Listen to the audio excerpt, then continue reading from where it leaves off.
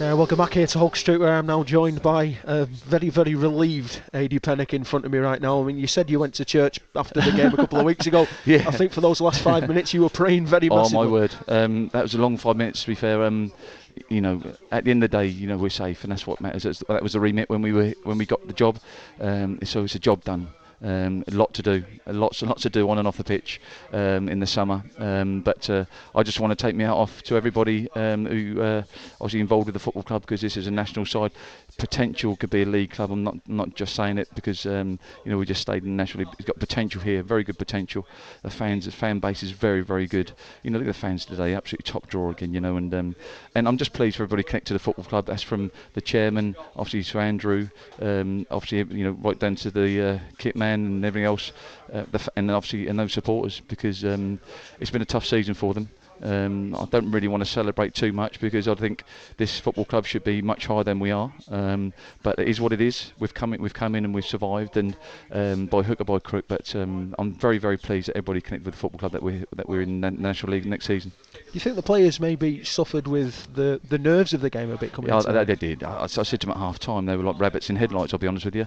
And that's just being honest, you know. There's no point me coming here and being on the radio and in the papers saying that we're absolutely fantastic, we play fantastic football. But I'll just say it how it is, and it was a big game for some of them. But the job was done before. The job was done at Aldershot and Bromley, Guiseley away. But I did say after the Aldershot game that I really thought that was the game that we stayed in the league. I know they scored late on, but I thought that was a massive point at Aldershot, and obviously the point at Bromley. But you know, I thought the last good 6, 7, 8 weeks we've been very good performance-wise. But I just thought today was just a big game for some of them, and like I say, rabbit in headlights. But we got over the line. I'm unbelievably pleased. I'm really pleased for everybody connected to the football club. Contracts up at the end of the season. Have you made your decision on many of the players that were involved today? Yes, I have. So they'll be in tomorrow. The boys will be in tomorrow. I'm having a meeting with Andrew and the directors and obviously the chairman on Monday, and then we'll go from there. And with regards possible players coming in, is there any that you've already spoken to in advance of today? Yes, I have, because that's my job to do that, and you know, be it we're in the National League and or in the Conference North. So I had to do that. I've got 2 lists, and it's lovely. I can screw up one bit of paper now and concentrate on that National League, that we're in the National League next season. So that's the list.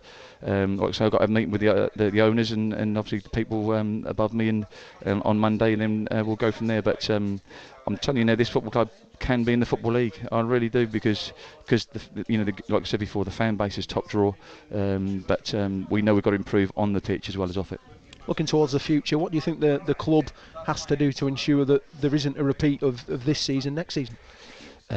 Recruit better.